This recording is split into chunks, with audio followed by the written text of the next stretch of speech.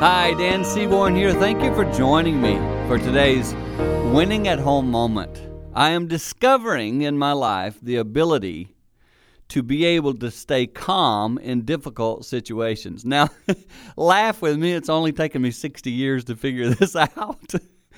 But I am learning that if I can be calm when I am working through situations with a family member, with someone at the office, with someone I have conflict with, if I remain calm, it is amazing the difference that can make in the conversation. And I'm telling you, in family life, when we are calm in the storm, when we have the ability to bring a peace and a perspective that is helpful and encouraging to those around us, even in the middle of a crisis, it can be such a huge blessing to your family. Try that. Be the calm in the storm. That's a tip that I know will help you win at home.